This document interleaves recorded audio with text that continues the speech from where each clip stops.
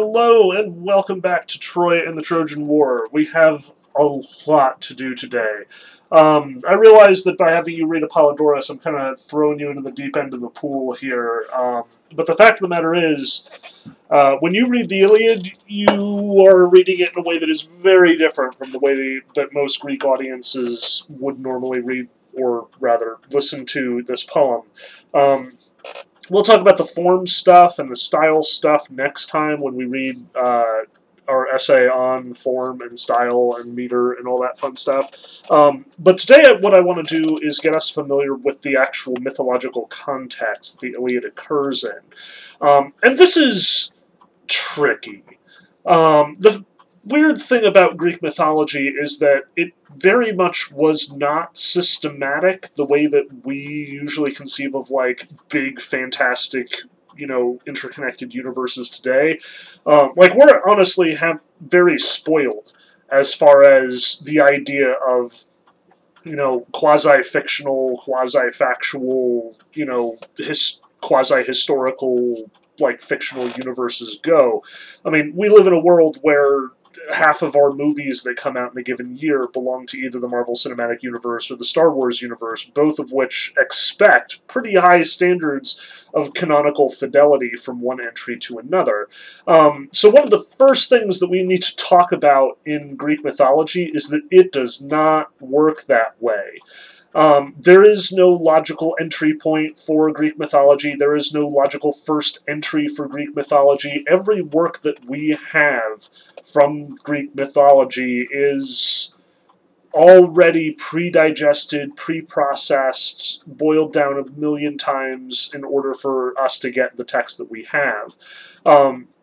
When we talk about Greek mythology, we're going to essentially be talking about a long and storied tradition that is long and storied by the time that even our first writers are writing about it. These were orally told stories long before Homer wrote anything down, long before Hesiod wrote anything down, and definitely long before we get this passage from the Library of Apollodorus. So the first thing we need to get straight is it's not going to necessarily hold together, and it's not going to necessarily make sense. There are going to be frequent contradictions between texts, even within texts. There are some famous, quote, errors in the Iliad where certain characters actually die multiple times. Keep an eye out for those. It's hilarious when it happens. But it's also very blink and you'll miss it. I very well might not catch it this time around. But also, notice what we're getting here in the Library of Apollodorus is a very convenient, pre-digested, all of the wrinkles, or at least most of the wrinkles, already ironed out for us. Which makes it kind of perfect for us, seeing as you were looking for one consistent story, one consistent canon, what with your modern training and upbringing. So Apollodorus conveniently, gets rid of a lot of the alternative translation, or a lot of the alternative traditions, and takes care of any logical inconsistencies that would have occurred in most cases. But you'll also notice that he doesn't all the time. The very first thing we read about in the Library of Apollodorus is a potential contradiction. There are multiple different accounts which all contradict each other about both Helen's birth and the way that Helen is abducted. Literally, you can't get through the first 2 pages of the selection that I've presented for you without running into Apollodorus hedging his bets and acknowledging that there are multiple different interpretations of how these events have in fact occurred. Now, what this means for us is that we have to recognize that Apollodorus and this version of mythic events is itself something that has been revised and changed and edited and sort of disparate from group to group, tradition to tradition for a long time already.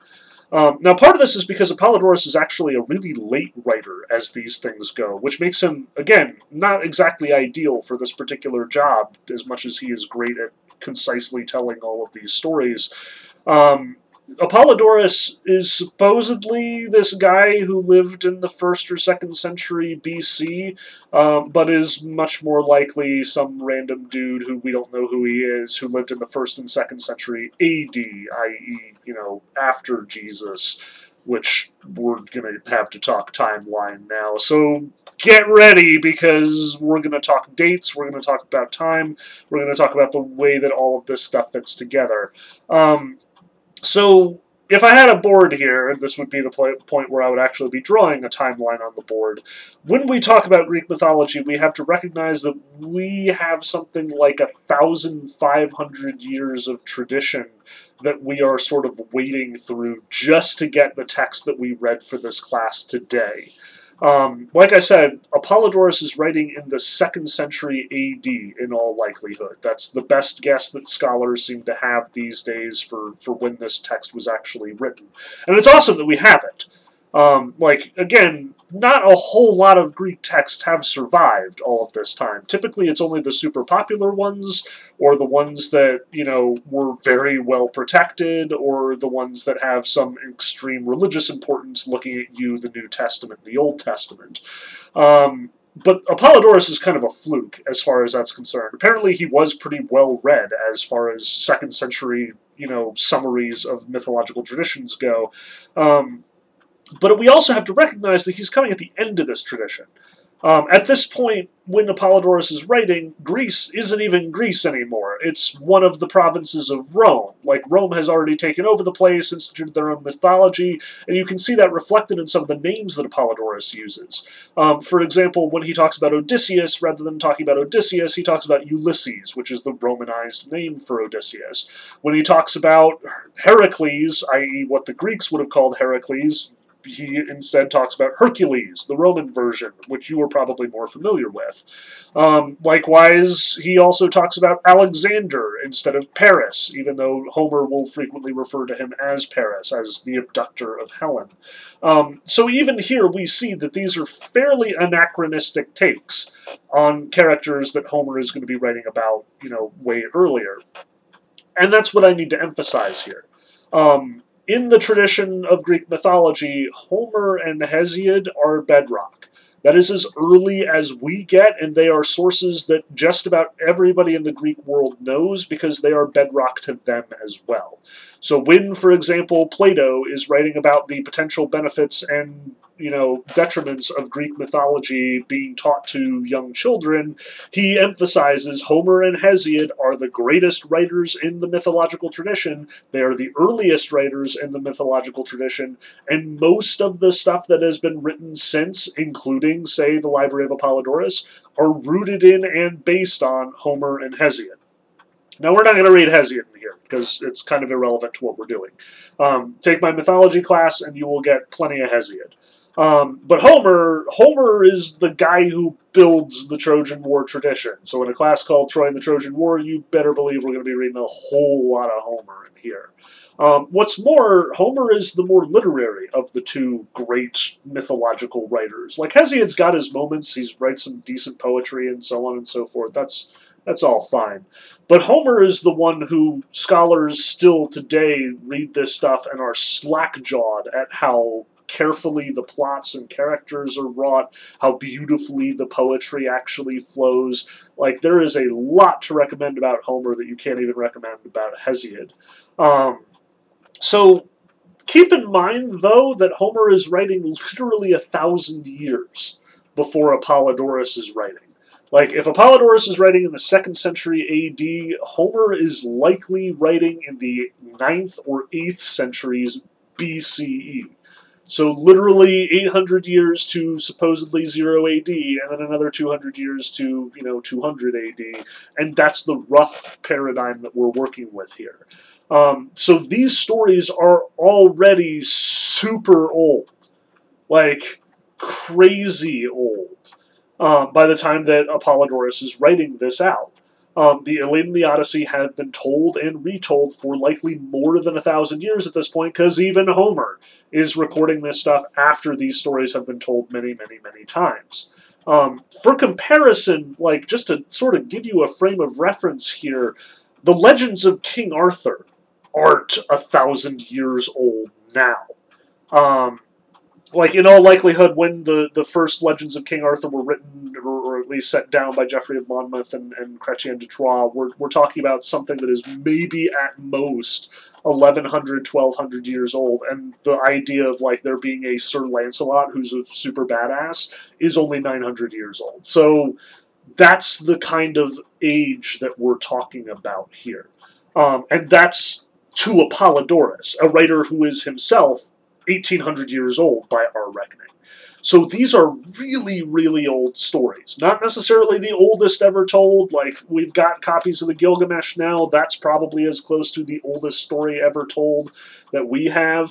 The Old Testament is frequently older, or maybe older, depending on who you talk to. But nonetheless, these are old, old, old stories, and they're old by the time that we're getting them in their newfangled version today.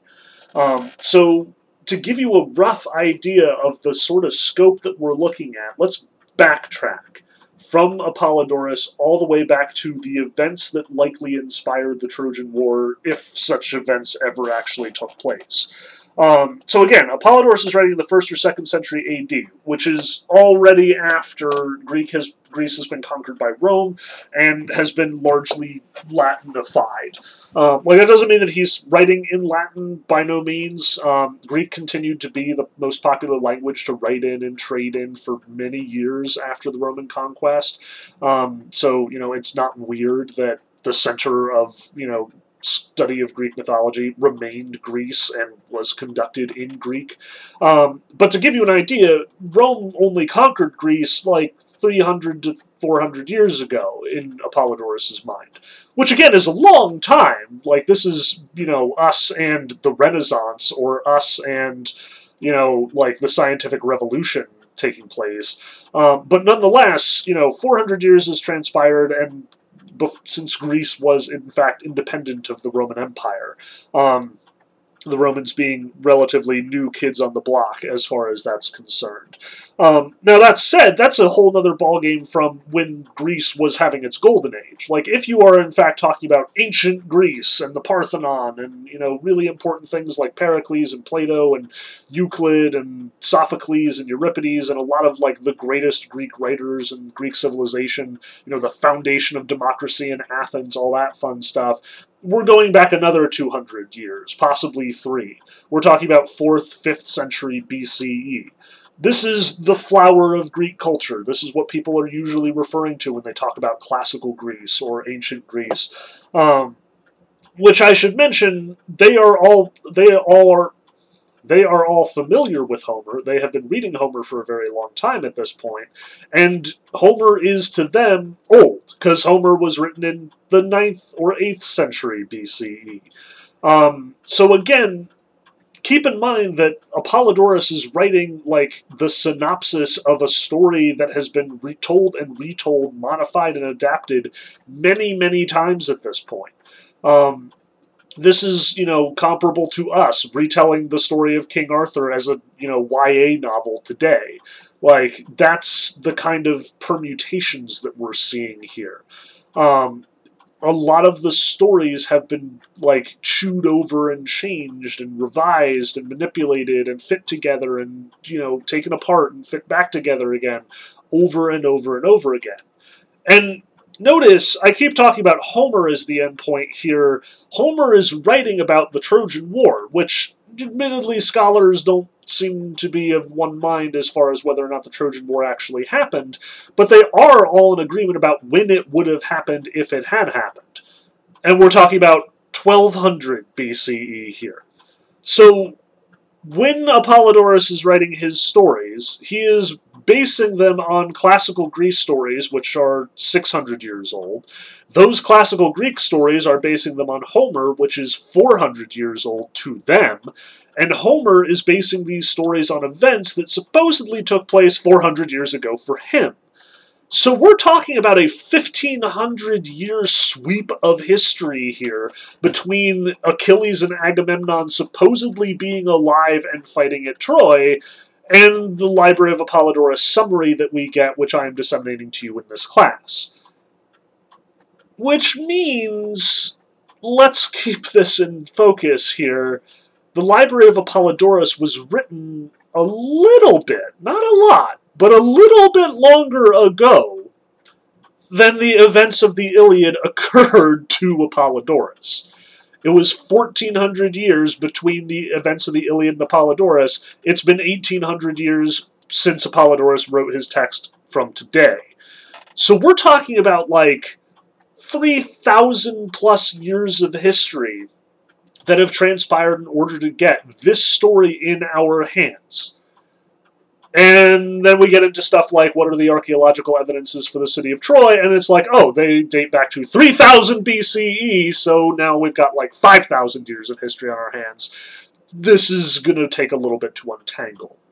But what I want to emphasize here, rather than, making sure that you get all the dates right and making sure that you get all the numbers right, is I want to stress that this is a tradition that is in motion. The thing about studying history, the thing about studying archaeology, and the thing about studying ancient literature in any form is that it is kind of like a photograph of a speeding train. It is not capturing what is in fact going on here. We are getting this tiny glimpse of what is happening past, present, and future. And everything is in motion. The stories that we have are part of a long tradition that has spanned many, many years before we get them, and they are part of a tradition that is going to span many, many more years by the time that we receive them today. Our interpretation of Homer is going to be informed by a lot of those traditions that have happened since Homer, and will thus bias our opinions about Homer, but also Homer himself is basically engaged in a literary fabrication of a history that in some ways never existed. All of this is in motion. Homer is writing about contemporary trends and imposing them on the Trojan War, even though they're 200, 300, 400 years out of date in some cases. It's going to be messy, untangling all this stuff. And again, unlike trying to get into Star Wars or trying to get into, any number of convoluted mythologies that are created by, J.R.R. Tolkien or C.S. Lewis or any number of writers today, unlike that, these stories were told by a multitude of different writers over literally thousands of years in some cases. They're not all going to fit together. We are frequently going to have to break and talk about how the traditions differ. How some traditions have it that Odysseus took the armor of Achilles and brought it to some place in Egypt where it supposedly just rotted, on the wall, and the other tradition that Homer seems to be giving us where it actually sank to the bottom of the sea. There's gonna be some discrepancies, there's gonna be some contradictions, there's gonna be some mess to untangle. But, and this is important, they don't care, and we shouldn't either. Like, I know that today one of the great fun things that nerds do on the internet is find plot holes in these convoluted narratives, like contradictions in the way that the MCU presented one thing or another thing, retcons of famous comic book stories, errors in continuity in Star Wars or whatever. We're not going to dwell on those. There are going to be tons of them. We can absolutely have some fun with them if we see fit, but that's not the priority here. The Greeks wouldn't give a shit, and neither should we. For the Greeks, they frequently had competing traditions in various different places, according to different people, according to different cultures, and this was all just fun and games to them. It did not matter that things did not line up historically, that things did not make sense. There was no objective history or the discipline of history for most of the time that we're going to be talking about in this class. The idea that mythology and history are two different things is a creation that is way after Homer. Largely the business of Thucydides and Herodotus, two great historians of that Greek Golden Age in the 4th, 5th century BCE. So Homer is not interested. As far as he's concerned, he is telling history, and he is doing mythology. He's doing both. They're the same thing. Why are you asking these silly questions? I don't care. I just want to tell a good story. And that's what we're here for as well. When we read the Iliad, I don't expect that we're going to be dwelling on contradictions. I don't expect that we're going to spend large percentages of class time talking about different traditions. Instead, we're going to talk about the story. We're going to talk about what Homer is trying to communicate, about the characters, and about the values that he is trying to communicate. And if there are problems in the delivery mechanism, we are going to be pretty quiet about them, because they don't matter to the Greeks, they don't matter to Homer, and they shouldn't matter to us either. Now, with that in mind, the next thing we definitely need to do is get the events straight, and we need to get the characters straight. Unfortunately, the best way to get the events straight is by looking at the characters. So, keep in mind, again, as much as we are looking at these characters in Homer specifically, and they will very much be presented to us in a way that is totally digestible and accessible, like, as much as you do not need to know the mythological tradition of Zeus or Hades or Poseidon or any of the great Greek gods or any of the great Greek heroes in order for the Iliad to, be meaningful and to make sense, keep in mind that for most readers of the Iliad, most people who heard the poem told orally in Homer's day and earlier, these would have been familiar names. And I know that reading Apollodorus is like 50% story and 50% names. And there are a lot of them to keep track of, which is why I doctored up the document so, I bolded all of the names that you really need to know in order to, get through this class and to prepare for reading the Iliad in the coming weeks. And even then, I imagine that it's pretty dang overwhelming, sort of getting bombarded with these names right off the bat. So today's primary goal is to get our names straight. Let's get all of our characters straight. Let's get all the gods straight. Let's get all of our ducks in a row as far as who the major players here are. So when we start reading the Iliad next week, we already have a good idea, when it says Zeus said this or Hera did this, we know who we're talking about. We know what they represent in Greek mythology. We know what their legacy is, roughly speaking, and we can go from there. Plus, this gives me a great opportunity to tell some wild myths and stories, which, otherwise we wouldn't be able to get to in this class. So, obviously, we have to start with the gods and the goddesses. They're going to be a huge deal in the Iliad. Not so much in the Odyssey. But we are going to see them come up frequently in the Iliad. We're going to see them come up frequently in other Greek writing. We're going to see them discussed extensively in the other literature about Homer, all the stuff in the Cambridge Companion to Homer. And we're even going to see them come up in the Aeneid and other places, although they'll all have different names at that point, just to further confuse you. So we got to get the gods straight in order to get a sense of how the Greeks understood their universe here. And obviously, the god who we need to talk about first is also, conveniently enough, the first thing to come up in the Library of Apollodorus passage. He's literally the second word of the text, and by that, of course, I mean Zeus. Zeus is in charge. Zeus is the king of the gods. According to the tradition given us by Hesiod in the Theogony and the Works and Days, Zeus is like the primary guy who has created the order of the universe as we have it today. Before Zeus, there were titans and horrible, primordial gods, and in many cases they were just brute and mean and nasty, and they were frequently fighting and killing each other. Zeus, along with his buddies, who are mostly named here, and who are mostly his brothers and sisters and daughters and sons, beat the crap out of the Titans, established the universe as it exists today, and that universe is way more orderly and way nicer to live in than anything that was happening when the Titans were in charge. It's still really bad, and we will see it emphasized frequently throughout Homer and elsewhere. The universe is a very hostile place to the Greeks, and we'll talk about that as we get to these ideas. But Zeus is, in large part, the protector of humanity and the guy in charge of the divine order, which makes everything orderly and makes nature behave itself, in short. So with that in mind, first and foremost, you got to know that Zeus is the king of the gods. He's in charge. Anytime that there are disputes on Olympus, it's going to be Zeus who has the final say. And Zeus, as much as he is the king of the gods, and as much as he is very interested in proving that to everybody. Very, very much about showing off his power and demonstrating exactly how strong he is. Like, at one point in the Iliad, he's going to tell everyone, shut up, because if I wanted to, I could, tie you all in a giant ball and, carry you over my shoulder on one thread.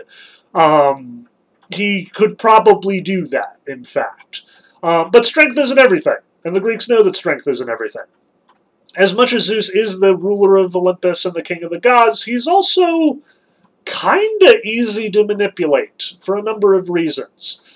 Zeus's major weakness is the ladies. You'll see right here at the beginning of the Library of Apollodorus, and you'll see this in many Greek myths. Many of the great heroes, many of the great stories are kicked off when Zeus has some kind of sexual indiscretion with some hot-looking mortal.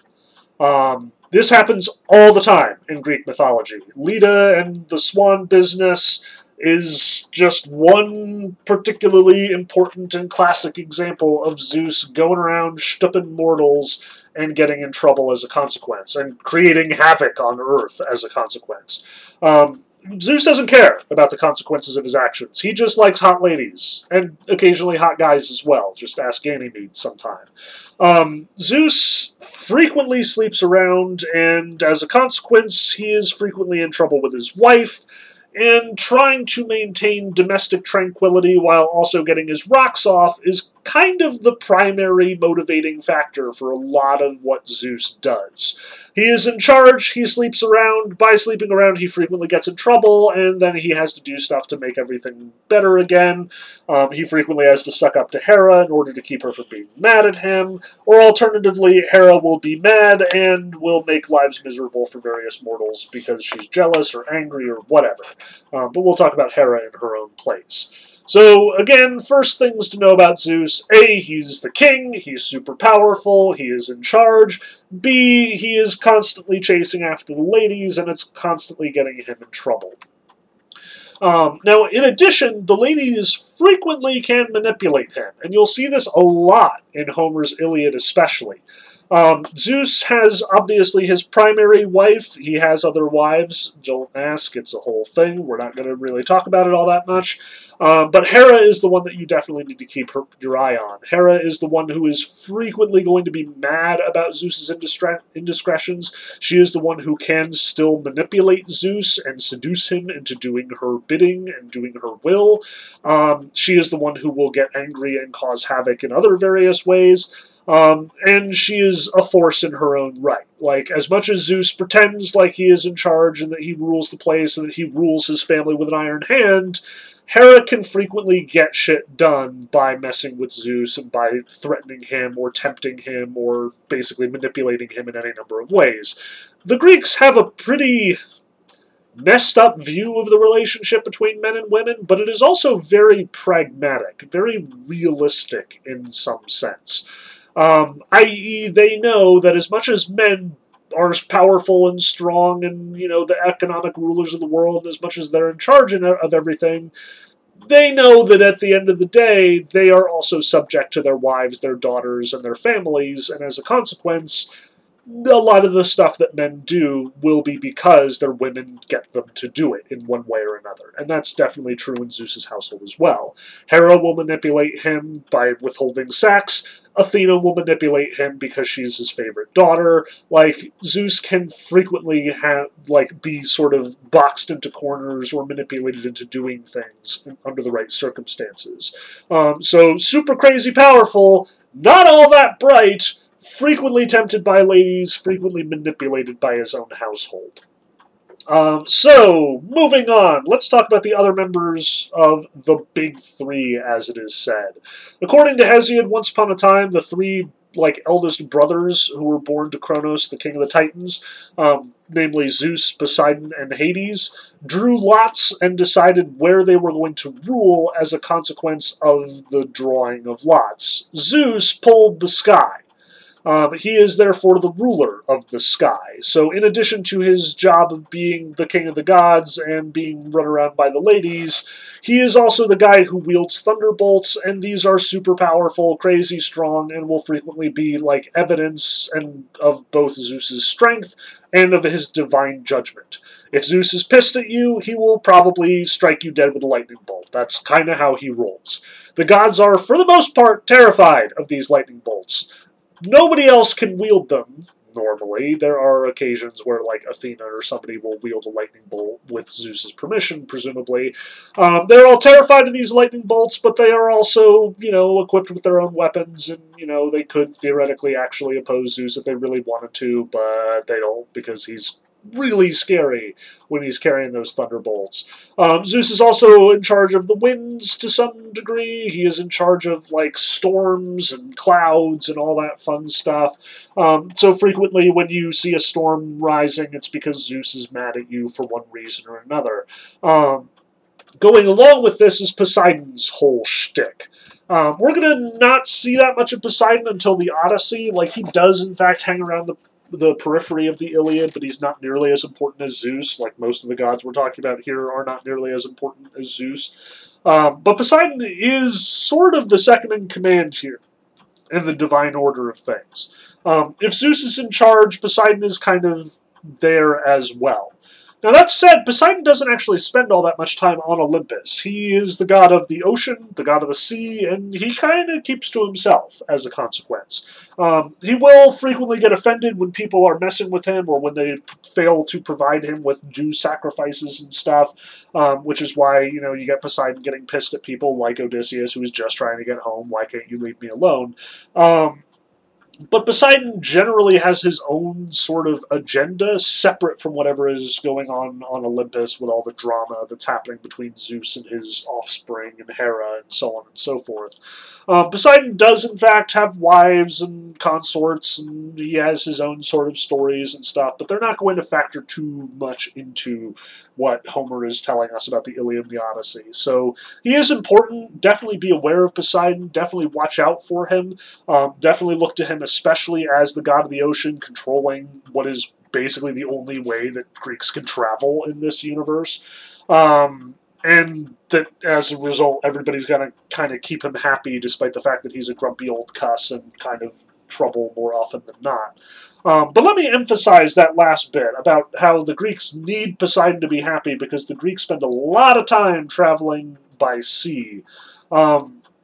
I do not have a map to show you at this particular point in time because I am just a voice on your headset. But nonetheless, I should stress that the Aegean world of the Greeks and the Trojans and Anatolia and all that fun stuff here in the Eastern Mediterranean is not fun to travel if you are going over land. Greece especially is a giant rocky mess of islands and peninsulas and cliffs, and it is dangerous to go overland for any decent length of time. It is just a rocky, mountainous mess of countryside. And this is kind of important to understanding what the Greeks are talking about when they talk about, what does it mean to have a farm?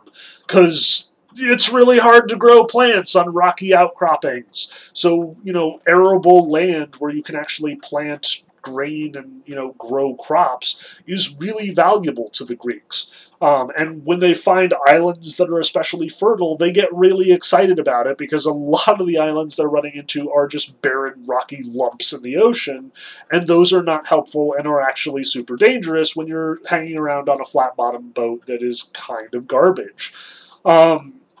So Poseidon is, as a consequence, in charge of a really major part of Greek life.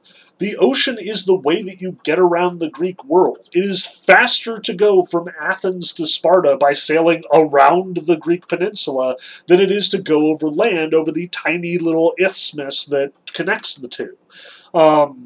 Likewise, it is often strategically very important for the Greeks to hold certain parts of land to prevent armies from getting from point A to point B, which is how you get the story of 300 Spartans holding off hundreds of thousands of Persian cavalrymen because they controlled the one pass that will allow them to go through Thermopylae.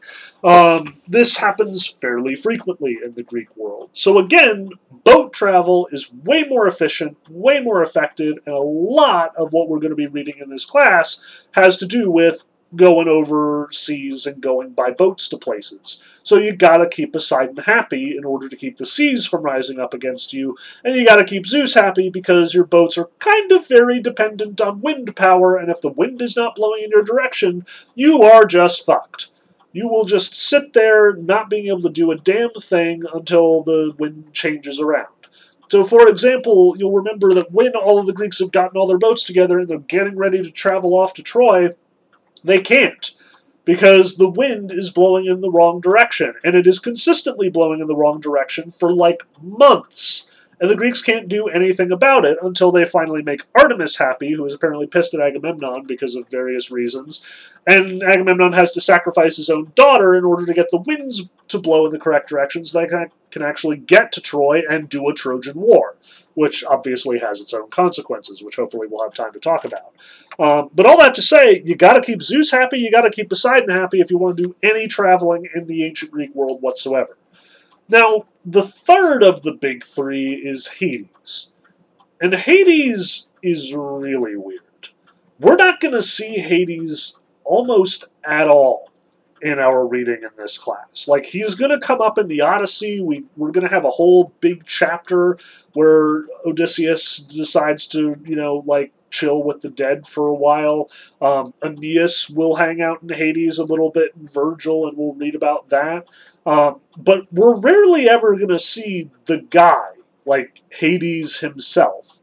Hades is both the name of the person who rules the underworld and the name of the underworld itself, in many cases. So more often than not, we're going to hear the underworld referred to as Hades, rather than, meeting Hades in person and shaking hands with him and stuff. If Poseidon is a recluse, hanging out in the ocean and not participating in Olympian politics, Hades is a freaking hermit. He does not ever leave the underworld. Ever. He is in charge of that domain. He takes his responsibility very seriously, which is honestly a bit shocking compared to the way that the other Greek gods tend to behave.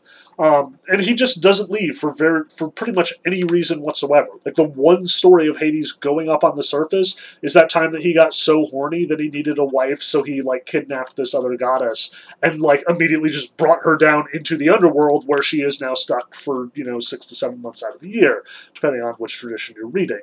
But that's a story for a different day. Hades just rules the souls of the dead. That's kind of his thing. The underworld is the place that you go when you die in Greek mythology. And I should emphasize, that's not the same thing as hell. The Christians, when they, started bumping into the pagans, very much started to recharacterize Hades as being basically the devil. So oftentimes when you run into descriptions of Hades in contemporary media, you will get this image of, this evil dude who's plotting against everybody and who, is really upset about being stuck in the underworld. That's not true for the Greeks at all. Hades is maybe the most even-handed, dispassionate, just guy in the entire Olympic pantheon. He doesn't have biases. He doesn't have a personal agenda. All he does is rule the souls of the dead, and he's perfectly happy to do it as long as nobody's messing with his shit. And importantly, people do frequently come and mess with his shit. Heracles comes in and he messes up the place at one point when he has to kidnap Cerberus, and Hades is like, just go, just take him and bring him back when you're done. When Orpheus shows up and he is singing his song that, frustrates all the dead, Hades gets really grumpy with him as well, even though he ultimately, grants him this opportunity to save his wife from the dead. It's this whole thing that Hades just doesn't care. Hades is not interested in what's going on the surface. He takes care of his own, he takes care of his own business, and when you die, you are basically his subject forevermore, and that's all there is to it. There's no, normative considerations here. Like, there is definitely darkness that's associated with Hades, but he's not a bad guy. He's a dispassionate, just guy. He wants his underworld to work as smoothly as possible, and he doesn't want a bunch of other gods messing with his stuff. So again, we're not going to run into him very often. He's not interested in what's going on in the Trojan War. But we will frequently see the dead souls of Trojan soldiers and fallen suitors and so on and so forth talking about Hades and living in the realm of Hades. And when we get there, we'll talk more about exactly how that works. So those are the big three. As far as the Greeks are concerned, those are the primary three gods, the gods with the most power, so on and so forth. But that's hardly the end of the list here. So let's talk about some of the ladies. And first and foremost, we need to talk about the three ladies who are ultimately having a huge dispute over this whole Trojan War thing. So to sort of talk a bit of the way through the story here, Helen of Troy is this really, really hot lady. We're going to talk about her in more detail when we get to actual human characters. But she is very much like the central figure of the entire Trojan conflict, so we kind of have to talk about her pretty early. She is extremely hot, and she is married to Menelaus for reasons that we will talk about in a little bit. And when apparently there's some wedding happening on Olympus, some traditions say that it is in fact the wedding of Peleus and Thetis, which I'm not going to get into that at the moment. While this party is going on, Strife, or Discord, which is just basically this horrible goddess who just wants to cause trouble all the time, I kind of love her. She's apparently, being an asshole at this particular party and not having a good time because everybody else is having a good time. So she throws this golden apple of discord, which everybody wants, and nobody is allowed to, touch except in very specific circumstances. She throws it into the middle of these three goddesses and says, whoever is the most beautiful, they get to claim the apple. Now, the three goddesses we're referring to here are Hera, Zeus's wife, who we've talked about a little bit. She is very jealous, very protective, and frequently very angry as far as the Greeks are concerned. She's kind of a bitch. Athena, who is Zeus's favorite daughter, and we'll talk about her in a moment, and Aphrodite, who is the goddess of love and the goddess of sex, and who is, by all intents and purposes, probably the most beautiful of the three goddesses, but don't tell the other two that I said that. These three goddesses immediately fall to fighting over this apple. They are immediately competing with each other for who is, in fact, the most beautiful. And they decide to have a competition, what is effectively a beauty contest. Sorry, folks, we're already deep into the misogyny territory, but this is where we're going to stay. Get at least somewhat comfortable with it. Fortunately, Homer will be less awful than many of these myth tellers tend to be. So Hera and Aphrodite and Athena decide to have Paris, i.e. Alexander, as he is in our text, one of the princes of Troy, decide who is the most beautiful. But because no goddess ever plays fair, each of the three goddesses individually tries to bribe Paris for his selection. So Hera says to Paris, if you choose me, I will make sure that you're living happily and in your relationships, that your family is successful, and that you will rule over great dominions. Athena, who is one of the war gods, emphasizes that if Paris picks her as the most beautiful, she will make sure that he wins every conflict and is always successful in his battles and is always a true great warrior. But Aphrodite, who is, like I said, the goddess of love and beauty and sex, says, hey, you choose me, and I'll make sure that you are married to the most beautiful woman who ever lived, namely Helen, who is, P.S., currently married to Menelaus, and Paris, who isn't exactly the sharpest tool in the drawer, is like, I like hot ladies, I choose you, Aphrodite, you are the most beautiful. Now, we should emphasize all three of these goddesses immediately fall on sides as a consequence. When the Trojan War goes down, it's specifically because Paris has carried off Helen, which violates the treaty that we'll talk about in a moment, which means that Menelaus and all the Greeks are mad, so all the Greeks sail off to fight the Trojans and get Helen back. That means that Aphrodite, being chosen by Paris, is very much Team Troy. She is very much protecting her investment here, fulfilling her promise to Paris. She is protecting the relationship between Helen and Paris, as weird and messed up as it is. So she is hardcore Team Troy. Hera and Athena, by contrast, are very mad about not being picked in the beauty contest and the fact that it was a giant fix, despite the fact that they also tried to cheat. So they are hardcore Team Greece. And they will absolutely support the Greek armies and, champion their Greek soldiers, and they are absolutely looked out for blood, not just against Aphrodite, but against Paris and against everyone who has chosen to protect Helen in their own right. Now, Hera we've talked about a little bit. Again, she is Zeus's wife. She is very jealous. She is very protective. She is, in fact, hot. You will frequently hear her referred to as cow-eyed Hera, which is a compliment, I promise. I don't know, the Greeks have this thing about cows. We'll probably run into that later. But for now, let's just suffice it to say, she is, in fact, pretty, but she's motherly. She is a wife. Her character is defined not by her sex appeal, but by her relationship to her husband, Zeus. Hera is powerful. Hera is a little bit domineering, maybe more than a little bit domineering. She is smart, but she is more frequently jealous, angry, vindictive, and, again, as the Greeks would see it, pretty bitchy. This is how she is frequently portrayed in the myths, and in Homer she gets a much more generous treatment than she is often given elsewhere, but even so, she is deceptive and cunning and occasionally a little bitchy. Athena is a really interesting case. She is very much an outlier among all of the gods. In part because as a woman, she wouldn't normally be expected to do, any of the things that Athena does. Women in Greek mythology tend to fall into some pretty predictable camps. They either tend to be, hot sluts like Aphrodite, who are just out for sex and who are extremely beautiful, and their entire existence is just to be hot and have sex with men. You've got your mothers and family members, like Hera, who are basically responsible for giving birth to lots of children, taking care of the household, maintaining, the, power structure of the family at home. And then you've got, Artemis and the virgins, daughters and, sacred priestesses and stuff who are not supposed to ever be had sex with, and they are neither, sex objects or, family objects, and therefore they're just sort of, reserved in some way or another.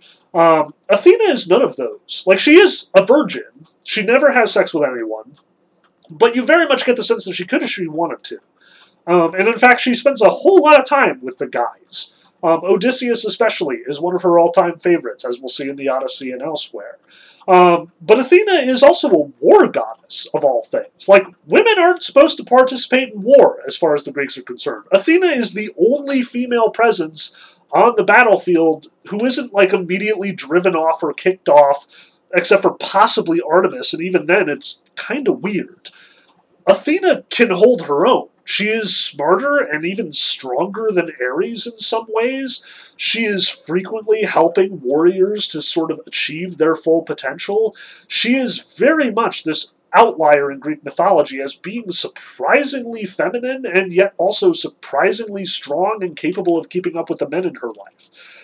As much as the Olympic pantheon is ruled by Zeus, you very much get the sense that if anyone was going to take over after Zeus died or something, it would be Athena.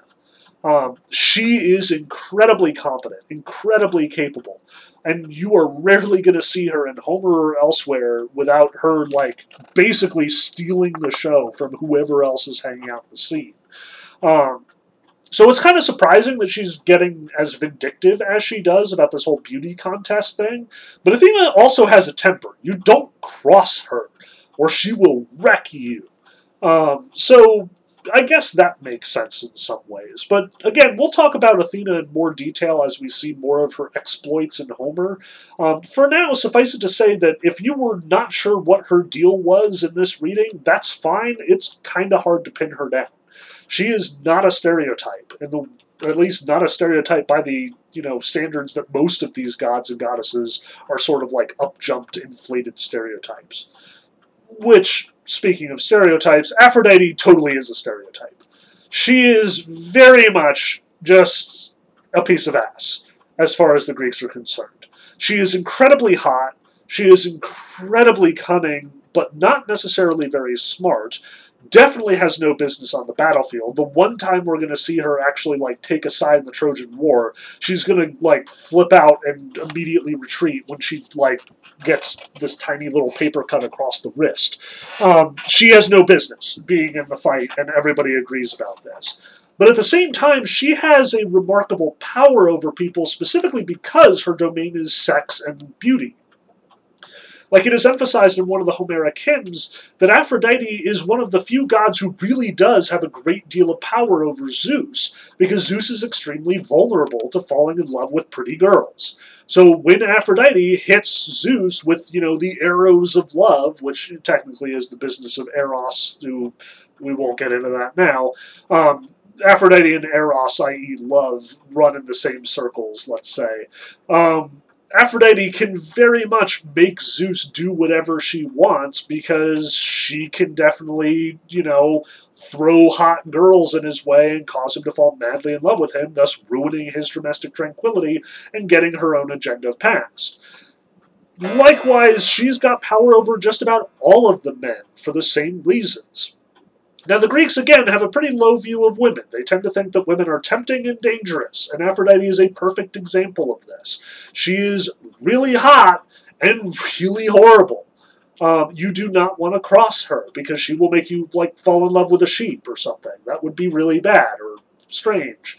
So Aphrodite is usually a villain in the way that she is presented in many of the Greek myths. She is, at the very least, extremely dangerous, and most men are counseled to avoid love and falling in love because of the bad things that she can do to you once you have sort of taken the bait there. So those are our three primary goddesses that we're going to see a lot in the Iliad. Hera, the classic wife of Zeus. Aphrodite, the classically beautiful, sexy, tempting object that will cause you nothing but pain, and Athena, who is very much the wild card and who will very much have her own sort of agendas and stuff to do. But let's take a look at some of our other weird gods and goddesses that we are going to see running around, even if they're not quite as integral to the story as Zeus, the big three, and our ladies here. And first and foremost, we should talk about Apollo and Artemis. Apollo is going to come up a lot, and it's not entirely clear why. Apollo is apparently the patron deity of Troy, except that the patron deity of Troy may also be Athena. Like, they have this really big statue to Athena in Troy, which doesn't seem to matter because Athena is so pissed at them because of this whole Hell and Aphrodite thing. I don't know. At any rate, Apollo is very much Team Troy in the Iliad and the Odyssey. But Apollo, as a god, has a lot to do.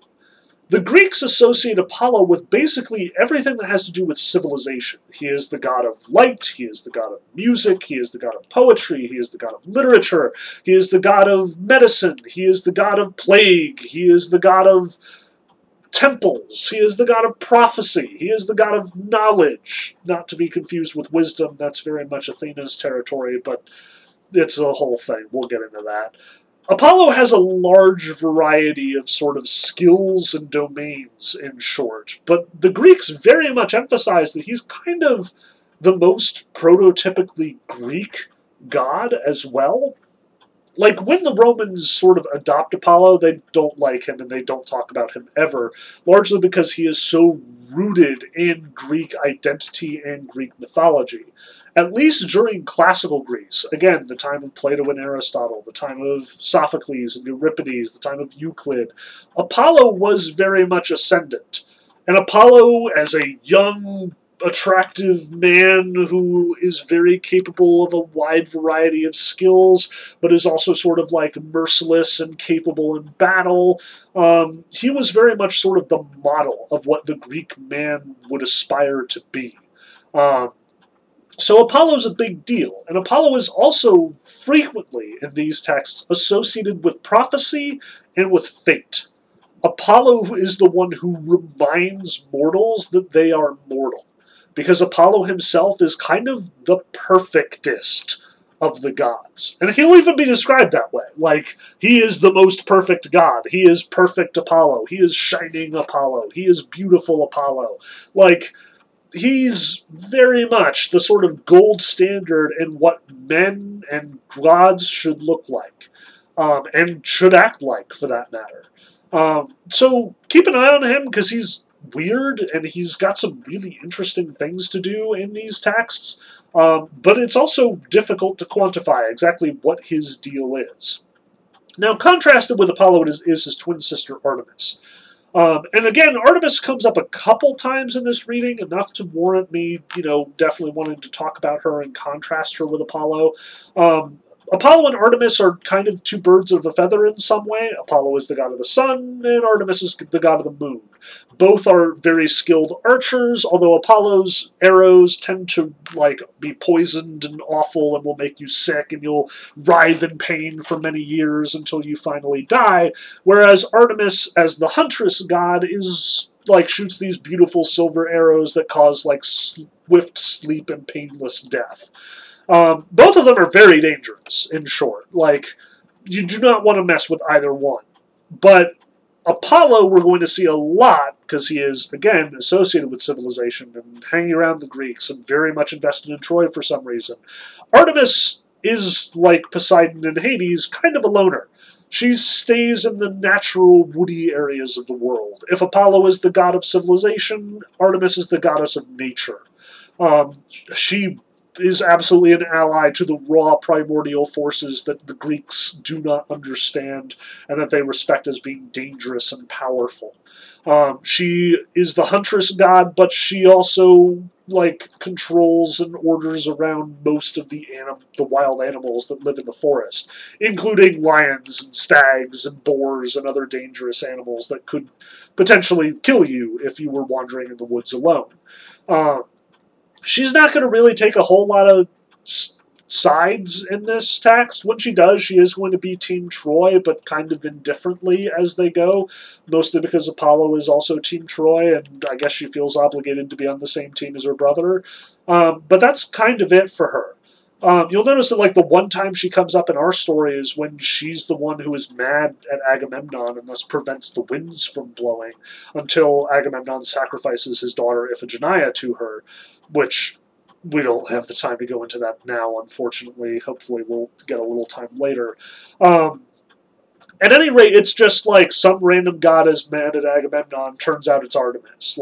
She really doesn't have a stake in this whole conflict, so to speak. Now, by contrast, we're also going to see a lot of Hermes. And Hermes is another one of those weird gods who kind of doesn't have a very strictly defined domain. It's really easy to talk about. Zeus is the sky god, Poseidon is the sea god, Hades is the underworld god. Hermes is the god of thieves and inventors, and he is ingenious and creative. He is frequently associated with his speed. Hermes isn't quite the messenger god. That job belongs to Iris, but Hermes will frequently deliver stuff to people. Hermes frequently delivers messages from Olympus when they involve, a package. So, Iris is the U.S. Postal Service, or, at least the mail carrier who drops stuff off in your box on a regular basis. Hermes is the Amazon package delivery guy who, always brings new stuff to your door. Included in this is the fact that Hermes actually delivers dead people to the underworld. If when you die, Hermes shows up, collects you, brings you to the underworld, and that's where you stay forevermore. But Hermes is also a bit of a prankster. He frequently plays tricks on other gods and mortals. Like Athena, he frequently helps out heroes and warriors and brings them cool stuff, like magical weapons and armor, in order to facilitate their projects. We're going to see him help out Odysseus by giving him the magic herb that counteracts Circe's, potion that turns people into animals. Hermes has a surprising amount to do in the Iliad and the Odyssey, but it's going to be real difficult to pin down his character because he's always going to be moving. He's always in there for a scene to deliver some news, and then he's gone just as quick, and that's the last we're going to see of him. So, watch out for him, but he's, again, another kind of weird presence. Hephaestus, on the other hand, is really reliable and predictable. Hephaestus is the forge god, which we should emphasize the Greeks do have a certain amount of respect for, skilled labor. in that respect. Being an armorer, working a forge, was difficult work and required a great deal of skill. And Hephaestus is incredibly skilled at it.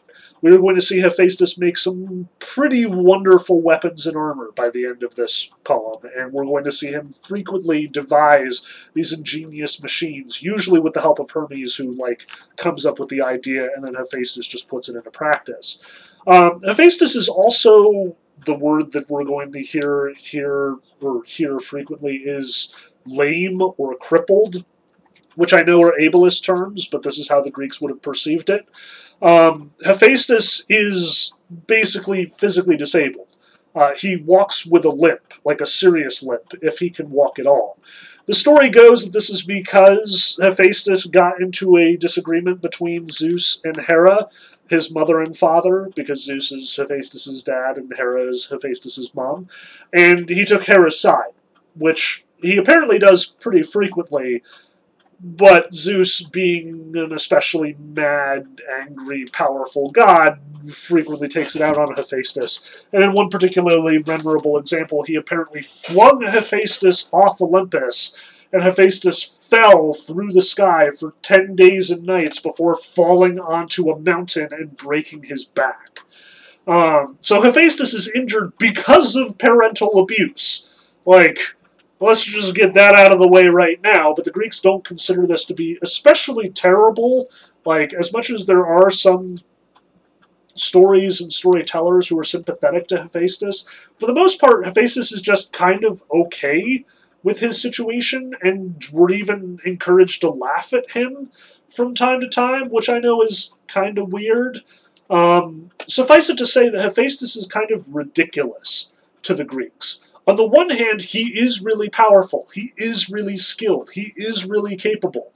He solves the problem of, I can't walk, with, I will build 2 metal robots who will carry me around, one made of gold and one made of silver, which is pretty badass as solutions to being unable to walk go, especially in ancient Greece. But at the same time, Hephaestus is a peacemaker. When his mother and father, Zeus and Hera, are fighting over, some indiscretion that Zeus had, or some bad choice that Zeus made, or whatever, Hephaestus is usually the first one to try and get everybody to laugh, the first one to try to get everybody to forgive each other, the first one to try and get everybody to make peace with each other. I've been emphasizing throughout that most of the gods are real assholes here. You do not want to mess with Zeus. He will strike you with a lightning bolt. You do not want to mess with Poseidon. He will, engulf you in the ocean. You don't want to mess with Athena. She will straight up kill you. You don't want to mess with Apollo or Artemis, or you will be shot and killed. All of these gods are terrible people when, in fact, you've offended them or insulted them in some way. Of all of the gods in the Olympic pantheon, I'm pretty sure if I could invite any one of them to go get a beer together, it would be Hephaestus, because he's a decent person. He is a cool dude. And even when he shows up in Homer, the few times that he shows up, he's going to be pretty chill. He is not going to have these, nasty agendas that he's working out, unless he's legitimately been seriously wronged, and not just insulted. He is a hard-working guy who is trying to make the world a better place, which is weird among the Greeks. And it kind of makes sense that they sort of look down on him as a consequence. He is naive in some ways. The last 2 gods that I want to talk about are really pretty minor. One is Ares. Ares is the war god, and he is an asshole. And that's basically all there is to say about Ares. We said that Athena was the war goddess and that she could usually take Ares in a fight. That's because as much as Ares is in fact the god of war, he's also just a giant dick about it. You do not want Ares on your side in a war. As much as he is powerful and he will absolutely wreck the other side, Ares is unpredictable. We're told in the Iliad that Ares used to be on Team Greek and then switched to Team Troy because he's an asshole. That's all there is to it. Just because he's unpredictable. Because all he cares about is killing people. Zeus will frequently emphasize he likes killing. And that's a bad thing to the Greeks. Warriors are a job that needs to be done in certain circumstances. They are not respected for being able to kill. As much as there is a lot of talk these days about, ancient Greek values and masculinity and warrior culture, that's really not the way that Homer is going to depict it. Like other Greek myths, more so. But Ares is kind of the worst in Homer. Nobody respects him. Nobody likes him. He's a terrible person. And he frequently just kills and gluts himself on the blood and the suffering. That's all that he's into. He is the most sadistic of the gods, and with no redeeming value either. So he's definitely going to be a force to be reckoned with, and he will definitely show up in this book, but he is not somebody you want to emulate or admire. Lastly, we should talk about Thetis. Thetis isn't one of the primary gods. Like, when I teach my mythology class, I'm like, all right, there are 14 main gods and goddesses in the Olympic pantheon. Here they are, bing, bang, boom. Obviously, we didn't cover all 14 of them, because several of them just aren't even going to come up in the Iliad all that much, and we'll talk about them only when they do. Thetis is definitely not on the big 14 list. But Thetis is a big deal for the Iliad especially, because Thetis is Achilles' mom. And this is unusual in its own right. Most of the great Greek heroes have a divine father. Like, Zeus is the father of Heracles.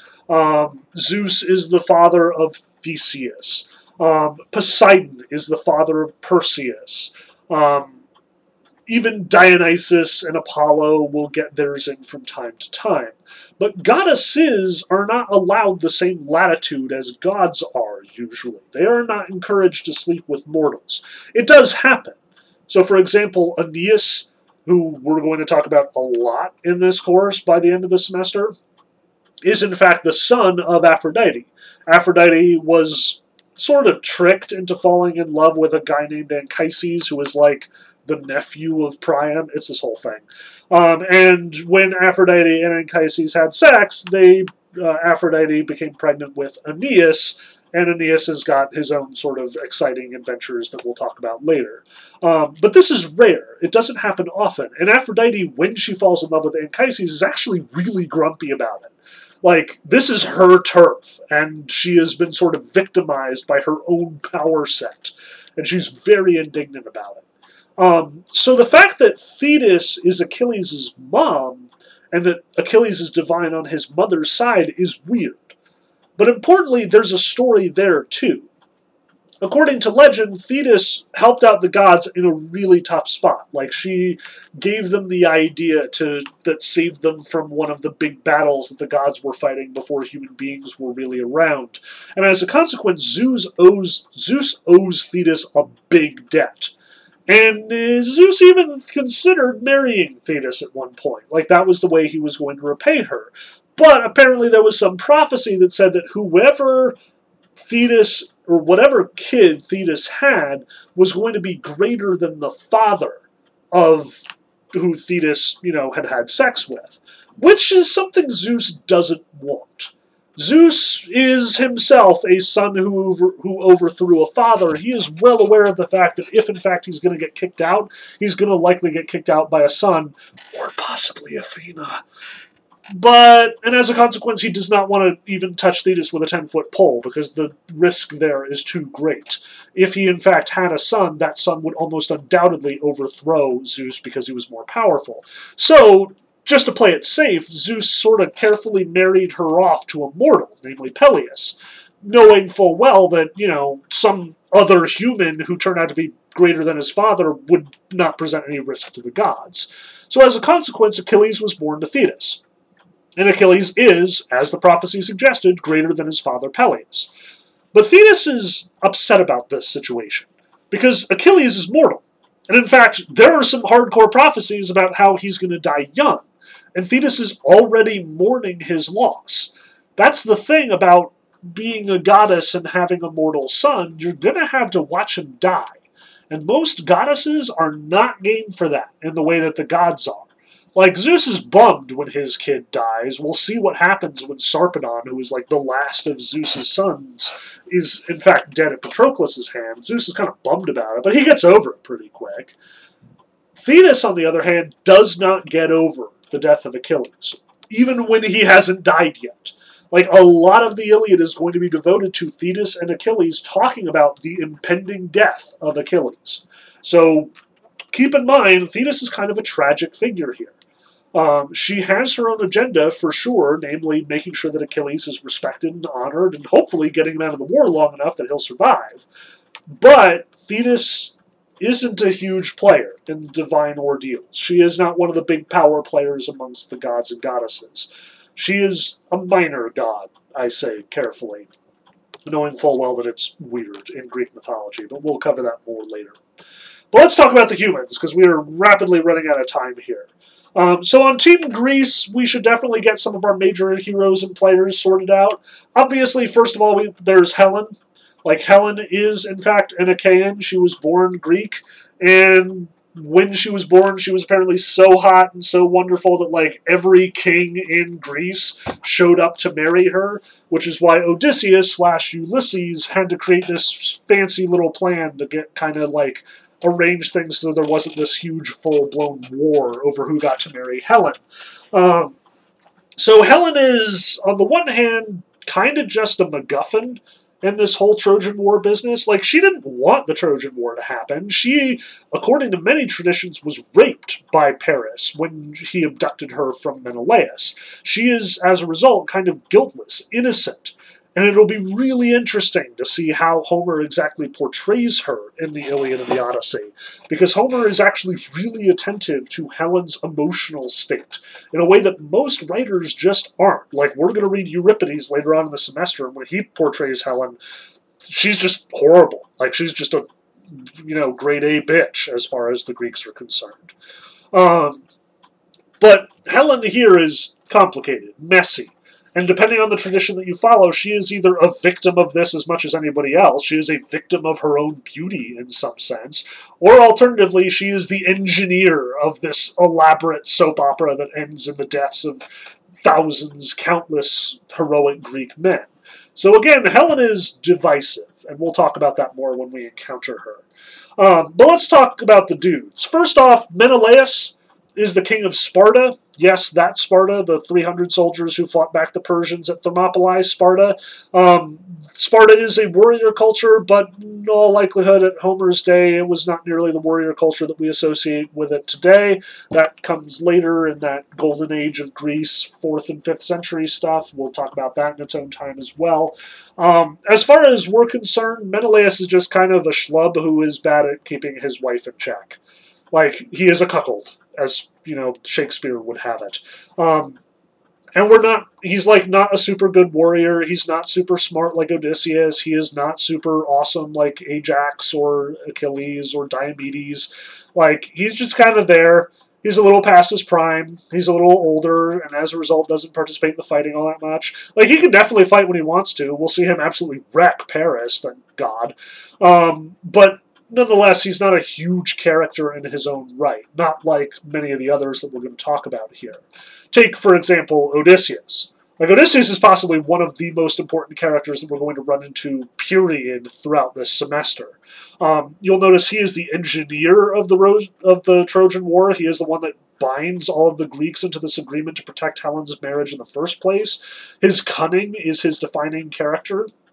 He is the guy who comes up with the Trojan horse. He frequently is engaged in, like, stealth missions to sneak into the city of Troy and steal shit or, cause trouble and stuff. He is also very much punished by, when he offends Poseidon, getting delayed and going home by a whole 10 years, which causes its own problems, as we'll see in the Odyssey and as you saw in our reading for today. We should also emphasize that he's kind of a minor king. Like, he's a big deal. He's certainly an important strategic general, but he is not powerful in the way that, say, Agamemnon is powerful. Agamemnon is in charge of the whole Trojan War affair. As you saw in the text, Agamemnon becomes the sort of key general in the Trojan War, where Achilles is the key admiral. Like, Achilles is in charge as long as they're at sea, which is a lot of the time, to be perfectly honest. Agamemnon is in charge of the actual battles when they take place. But as a consequence, there's a lot of friction, because Agamemnon is also old, and he's not even as good a warrior as Menelaus is. Like, he's rich, He's powerful. He controls the most important city in all of Greece at this point, Mycenae. But he's also kind of an arrogant prick and not really all that good at being a general. It's complicated.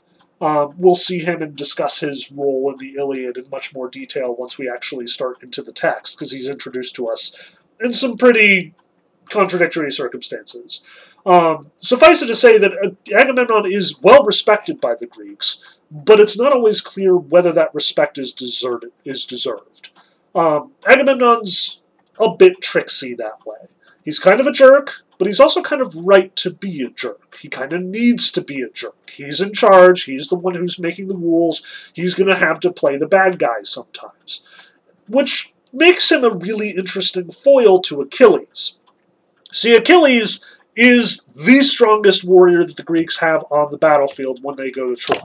Like, bar none, no question, no contest. Achilles could wipe the floor with literally any other Greek soldier, period, the end. No, he couldn't outsmart Odysseus, but if it was a straight-up running race, he would run circles around Odysseus. No, he is, not as, powerful as Agamemnon, but you better believe that if it came to blows, Achilles would dice Agamemnon before Agamemnon barely even got a sword out.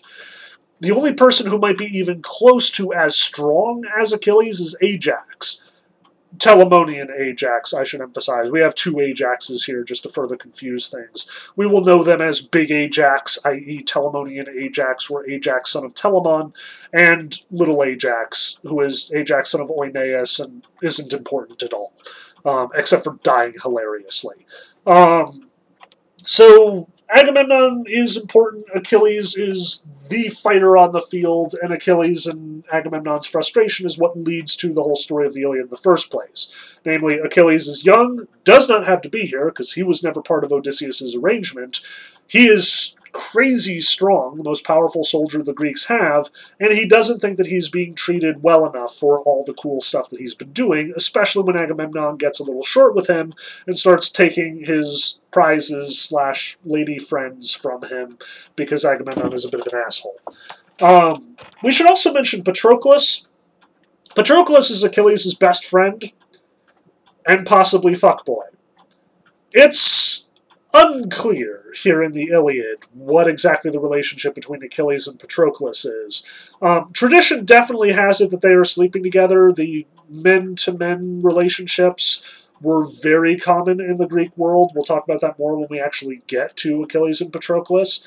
But we should also be careful not to read in the future here. Male homosexual relationships were very common in the Greek Golden Age, but it's not quite as obvious that they were so common here in the Trojan War, either in the actual historical period or when Homer is writing about it. So it could very much be a misreading in some respects. We'll have to look at the text more closely and see for sure. You'll notice, though, that Patroclus' relationship with Achilles, whatever it is super important. Because when Patroclus dies, Achilles loses his shit and immediately starts getting back into the fray and killing every Trojan who gets in his way. So whether or not they are gay lovers, they are definitely very close. Very important relationship there. Definitely be aware of Patroclus, especially because Homer is going to give him a particularly dignified honor in the Iliad, as we'll talk about later. Other than that, we should definitely shout out and pay attention to Diomedes. He is an important warrior and an important king on the Greek side, although he doesn't have anything terribly interesting going on with him. Ajax, we talked about, super strong, not that bright. Briseis is the lady prize that Agamemnon and Achilles are going to be fighting over for the first half of the text. We should also notice a couple of other people, specifically Nestor. Nestor is kind of the oldest dude on the Greek side, and Nestor is a product of a former age. One of the things that the Greeks believe is that every generation is weaker and less important and less good than the generation that came before. So Nestor has a lot of stories about the older generation, like the real Greek heroes, Theseus and Perseus and Heracles. Like, those were real men. And, these wimps like Achilles and Diomedes and Odysseus can't even hold a candle to how awesome those heroes were. Nestor would have been one of them, and was as powerful as they were, but a long time ago. Now he's just an old guy with a lot of cool stories. Nestor is frequently sort of trotted out by Homer for advice, and also to sort of tell a lot of these other myths, which is in many cases the primary source that we have for a lot of these myths. But he is not a hugely important warrior in his own right. He doesn't move the plot forward.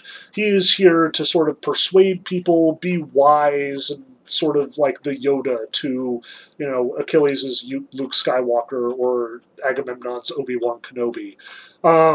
He's got his own role to play. Definitely pay attention to him. He's doing his own thing, but, he's not nearly the sort of mover and shaker as many of these heroes are. Also be aware of Neoptolemus. Neoptolemus is a latecomer, and he's not even going to show up in the Iliad at all. But Neoptolemus is Achilles' son. Yes, this is a thing, despite the fact that Achilles apparently had Neoptolemus at the age of, I don't even know, 15 or something. It's not clear, but it is what it is. Neoptolemus is going to be the one to end this war.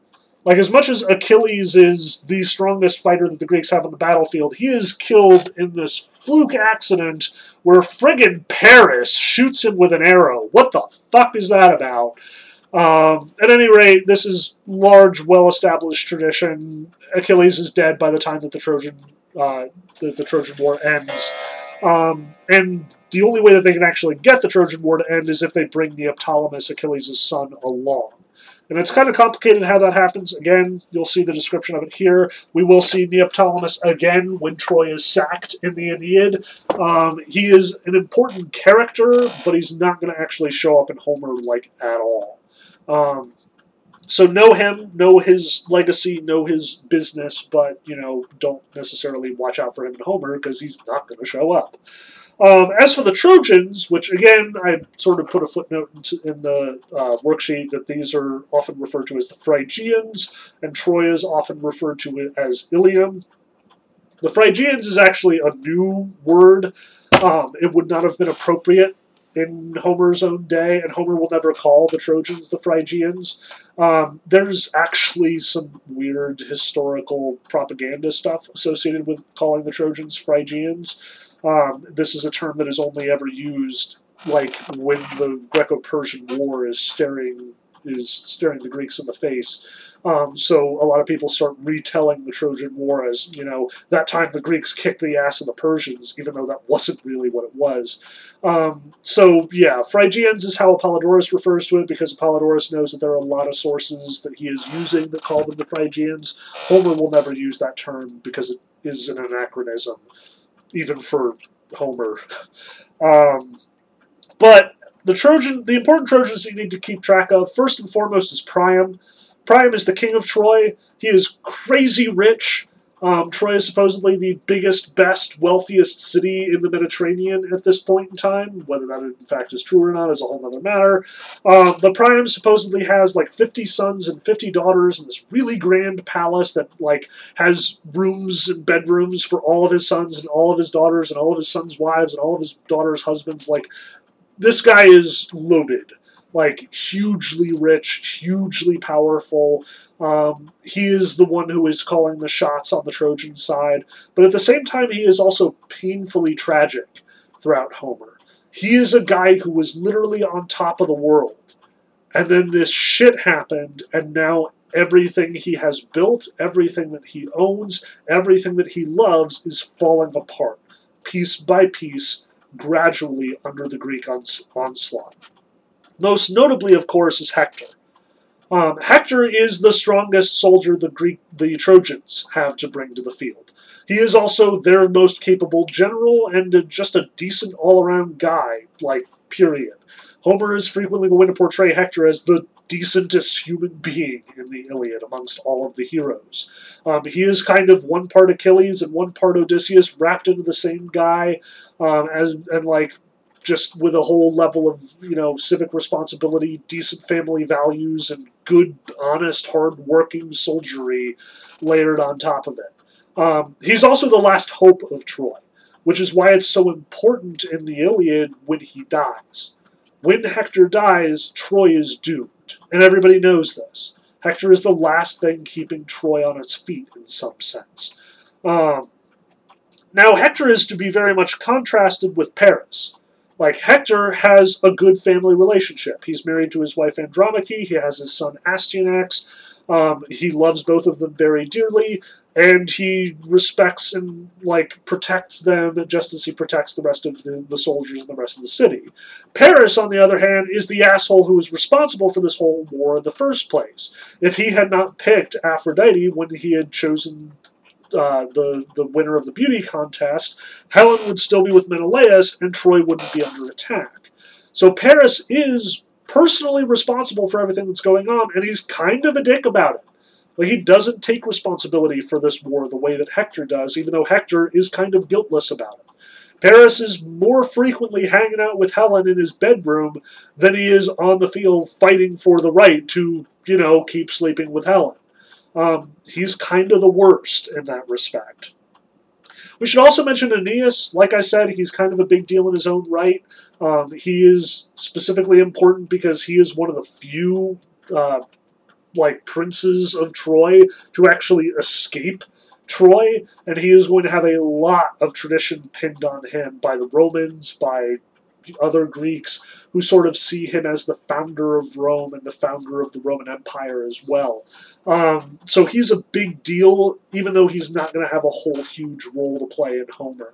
Homer respects him. He's definitely one of the better soldiers on the Trojan side, but generally he cannot keep up with even the likes of Diomedes or even, relatively minor Greek heroes.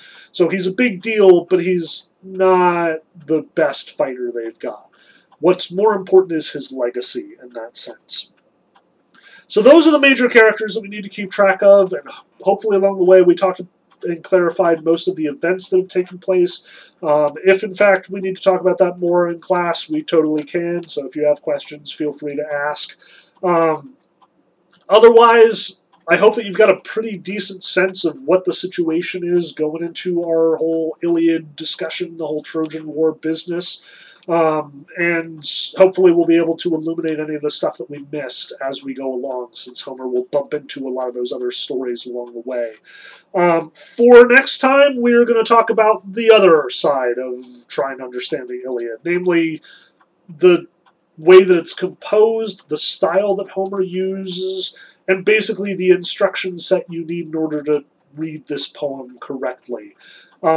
How to read the Iliad is kind of our next discussion. So today was the story, the content. Next time is the structure, the style.